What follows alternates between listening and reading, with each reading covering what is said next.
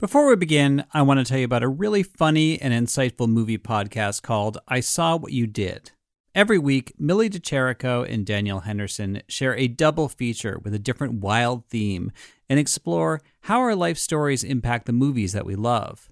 Millie and Danielle discuss cult classics through a feminist lens, have conversations about their film crushes throughout the ages, and provide hilarious hot takes on just about everything.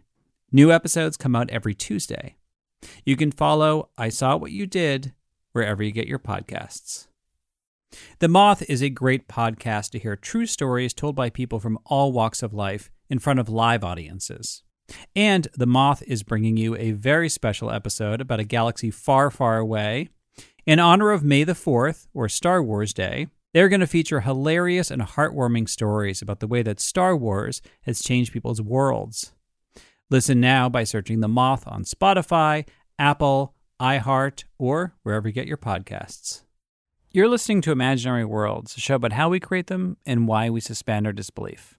I'm Eric Molinsky. Meet Amazon's newest holiday workers, the Kiva robots. In the last few months, the media has come to realize something that economists have been saying for a while. Automation is the real culprit for job losses and flat wages, not globalization, and certainly not immigration. So far, there are 9 robots here doing the work of more than 250 humans. And is your job, my job, at risk? In fact, besides working on this podcast, I also work for the New Yorker Radio Hour, where I help New Yorker staff writers adapt their print pieces to radio. And I've been spending the last few months working on a story about how automation is about to take a huge leap forward, which means a whole sector of jobs, from warehouse workers to truck drivers, could be wiped out. And it's not just blue-collar jobs. A lot of white-collar jobs are being replaced with algorithms or some other kind of artificial intelligence. And thinking about robots and seeing them up close got me thinking about science fiction, because science fiction has been imagining this future for a long time. Hell, everybody used to have some personal skill or willingness to work or something he could trade for what he wanted. I mean, you got to look at, Kurt Vonnegut's first novel, Player Piano, from 1952. Now that the machines have taken over, it's quite somebody who has anything to offer. All most people can do is hope to be given something. If someone has brains, said Anita firmly, he can still get to the top. That's the American way, Paul, and it hasn't changed. She looked at him appraisingly. Brains and nerve, Paul. And blinders. Now, that genre didn't really take off because for much of the 20th century, it seemed like the worst-case scenario was not coming true. Automation was wiping out some jobs, but it was creating new jobs at the same time. Jobs that paid better, jobs that had less physical strain. But now we have reached a turning point. We are manufacturing more products than ever in the U.S. without the need of human beings. And think about all the money that companies save with robots or AI. They never take breaks. They don't complain about heat or air conditioning. Don't even need to keep the lights on. And forget health insurance. I mean, you could scrap the whole human resources department. Now, I talked with Roy Bahat, who is a venture capitalist in the Bay Area. And he says there is a parlor game that some of his colleagues in Silicon Valley like to play called The Last Job. And basically, it's when technology people sit around saying, well, I don't know, I think the last job is going to require empathy. So it's going to be, people caring for children, or the last job is going to require you to have the skill to work with your hands, or whatever it is. Now, Roy started feeling a little guilty about all this because his company, Bloomberg Beta, invests in artificial intelligence that is specifically geared towards the future of work. I realized at one point, wait a minute, if we're going to automate all these things, we better have a point of view into what our society is going to look like. That's why another organization that he works with, called the Economic Security Project, teamed up with the sci-fi website IO9 to sponsor a huge fiction writing contest where they ask writers to imagine the future of work, or lack thereof. The only major rule is that the writers have to imagine in their stories universal basic income, or UBI. That's where every American gets a stipend from the government to pay for their basic needs. Now, UBI is kind of a hot term now, Because a lot of economists and tech moguls have been going around saying this is the future, whether we like it or not. But one of the reasons why that group explored fiction is because we needed kind of the evidence of the imagination to be able to picture how a whole society might fit together.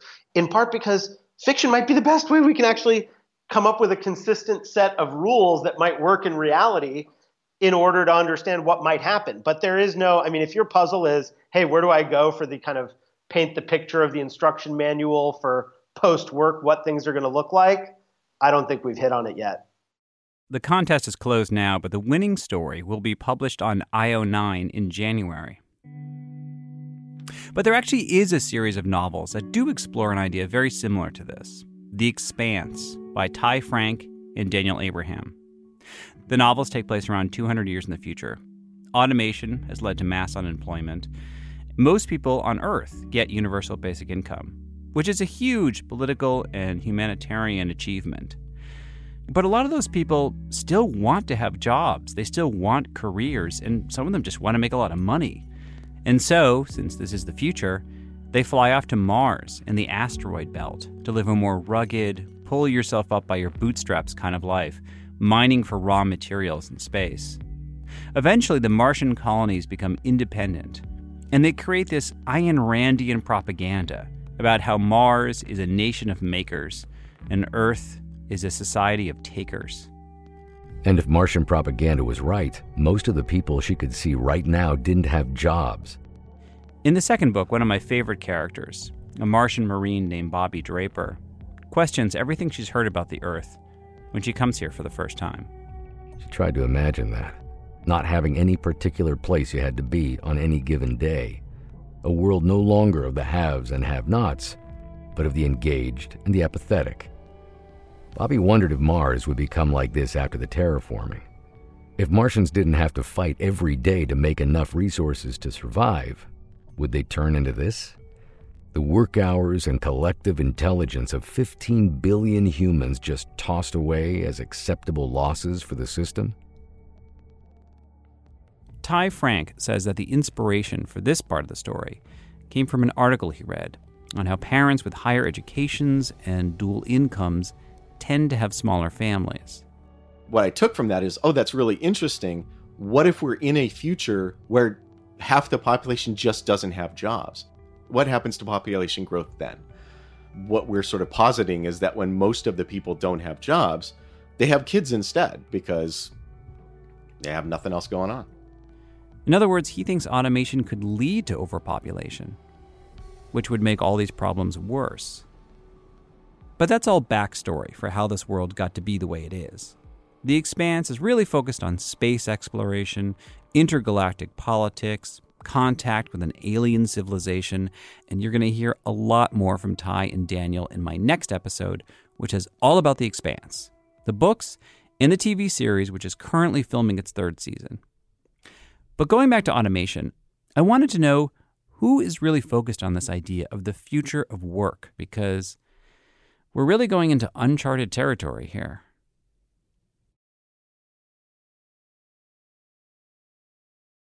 So earlier this year, I tackled a similar subject, how science fiction has imagined the internet and what we can learn from those stories.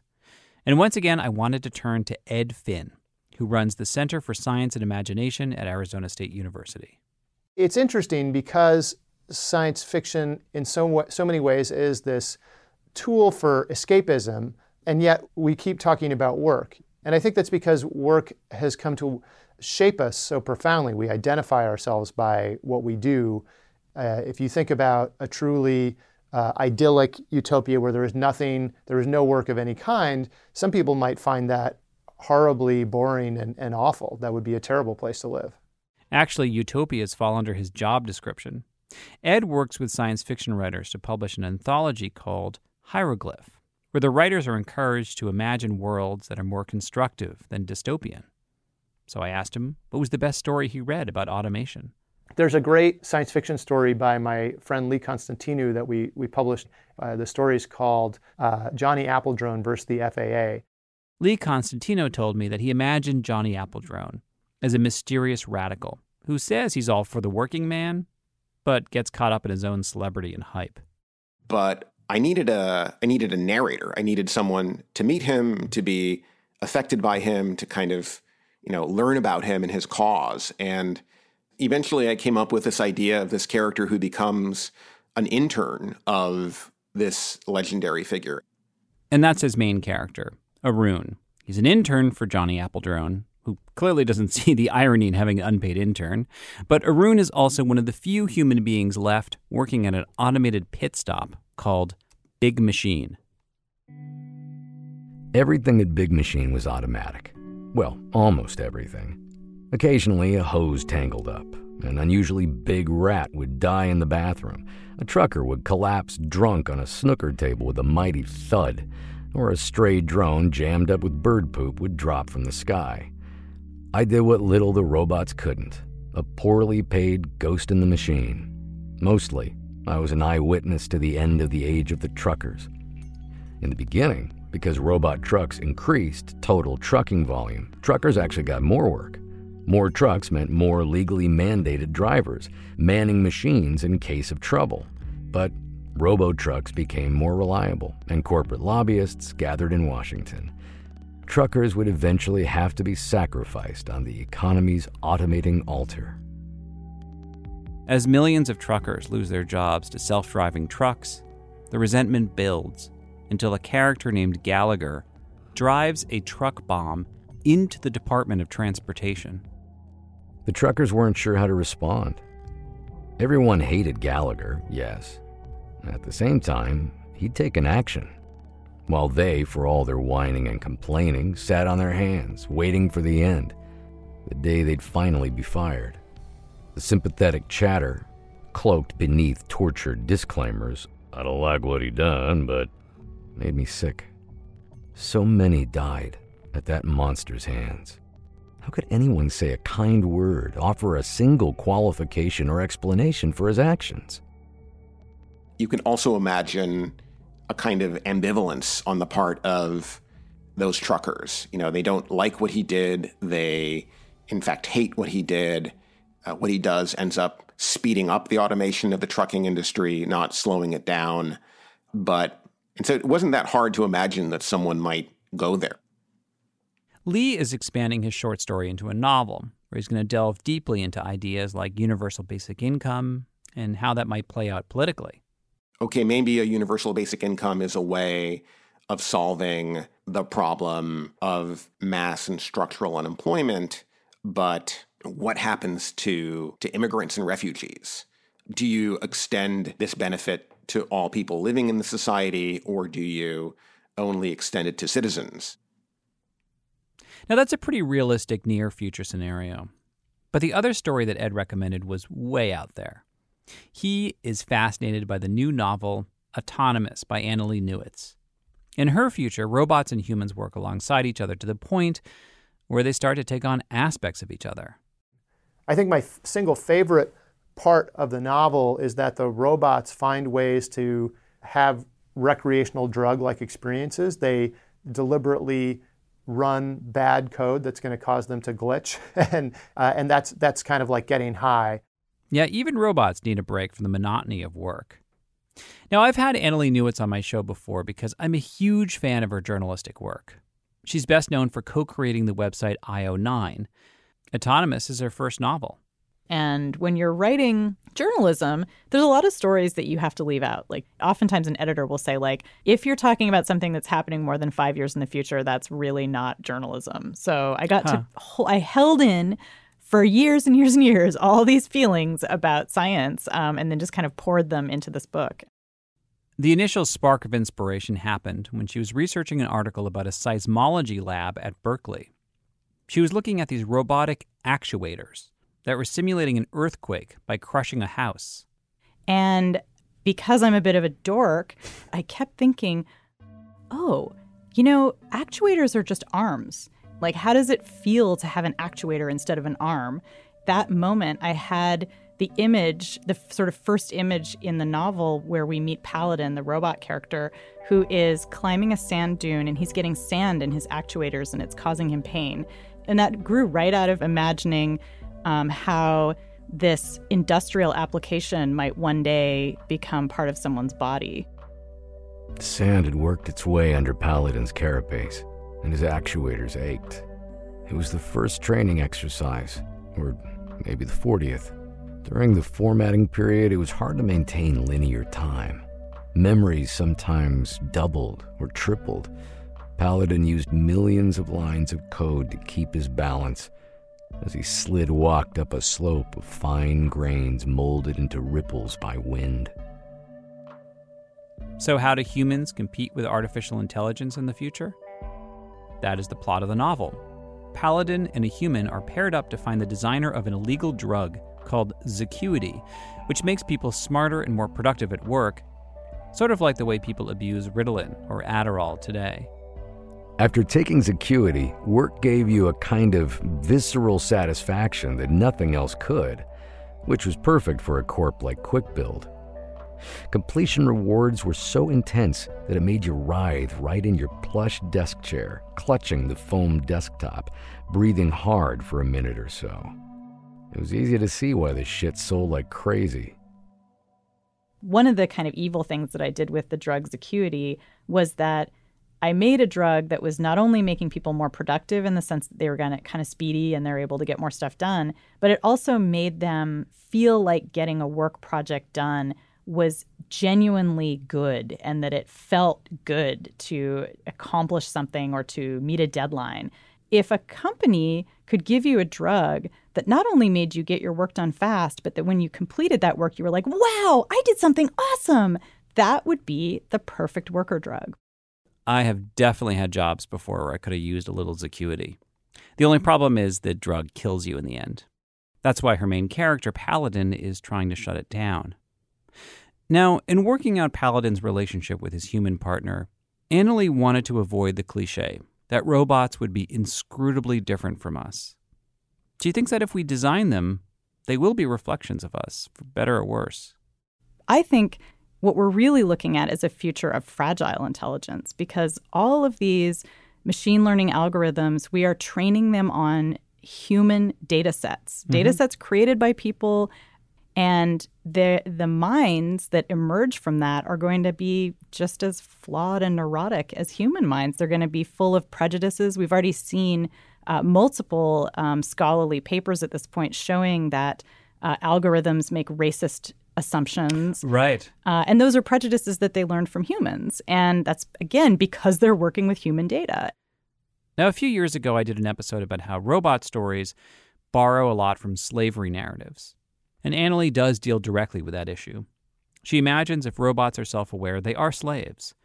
But the robots are allowed to work towards their freedom, which in this case means they get an autonomy key, which contains all of their memories that were previously owned by the corporation. Now, her main character of Paladin does win his freedom, but he's not sure exactly what that means. Also, for other reasons in the story, he switched genders, so he is now a she. She wanted to ask Fang a dozen questions, but settled on one. How long have you been indentured? By way of reply, Fang transmitted a tiny video file, which was nothing more than 7 still images arranged in a sequential slideshow. Viewed together, they said 7 years. Viewed separately, they appeared to represent 4 different bots. 7 years ago, he was a middleweight insect drone used for mapping. He had become a snake, then a tank, and for the past 3 years had retained his current mantis shape. Fang's antennas swept lazily towards Paladin. Don't get too attached to that body. Sooner or later, they'll change it. But here's the twist. If robots in this story are self-aware slaves, then human slavery can be legalized again. Now, a lot of her readers were surprised to see slavery and indentured servitude in her book, at least for humans. But Annalee says they really shouldn't be surprised. I think it's a, unfortunately, very realistic extension of what we're already seeing now. I mean, we certainly have plenty of examples in the modern world of slavery and indentured servitude. And if you have a form of slavery anywhere in your culture, that it actually never exists in isolation. You can't have slavery in one part of your culture or in one part of your history and expect it not to infect the entire culture. Which brings us back to an idea that I often wrestle with. I'm always so tempted to take sci-fi at face value. Maybe not as a prediction of the future, but a dress rehearsal? Annalise says what she loves about science fiction is that it shows us how humans in all eras, past, present, future, are dealing with the same fundamental questions. They just do it in different ways. That's what's kind of cool, is if you look at old science fiction and you say, oh, they predicted, the tricorder predicted the mobile phone. That's because it's an ongoing human fantasy to have a little voice in your pocket giving you information. That's not a new fantasy. We've always had that idea going back to, I don't know, like a voice in a burning bush giving you special information, right? Like that's just sort of the biblical mobile device. I guess you bring a fire with you everywhere. Don't do that. Well, I'm going to make one prediction about the future. I think we're going to see more sci-fi about automation because this issue gets to the question of how you can feel a sense of dignity and purpose in life. And how do we value life when that life is not very highly valued by its own society? And those issues are definitely in the wheelhouse of science fiction.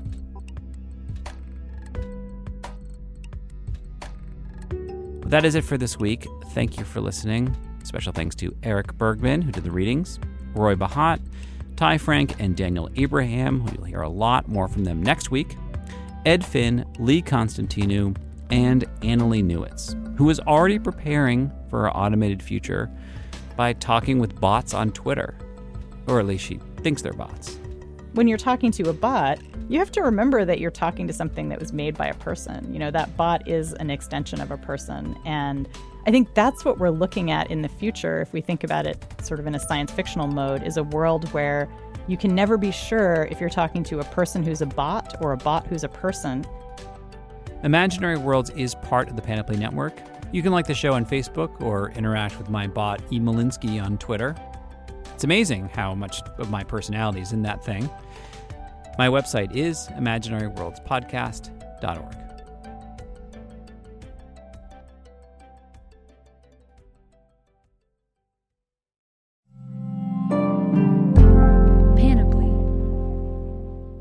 Welcome to a journey into the heart of the Texas Renaissance Festival, the nation's largest and rowdiest celebration of medieval fantasy.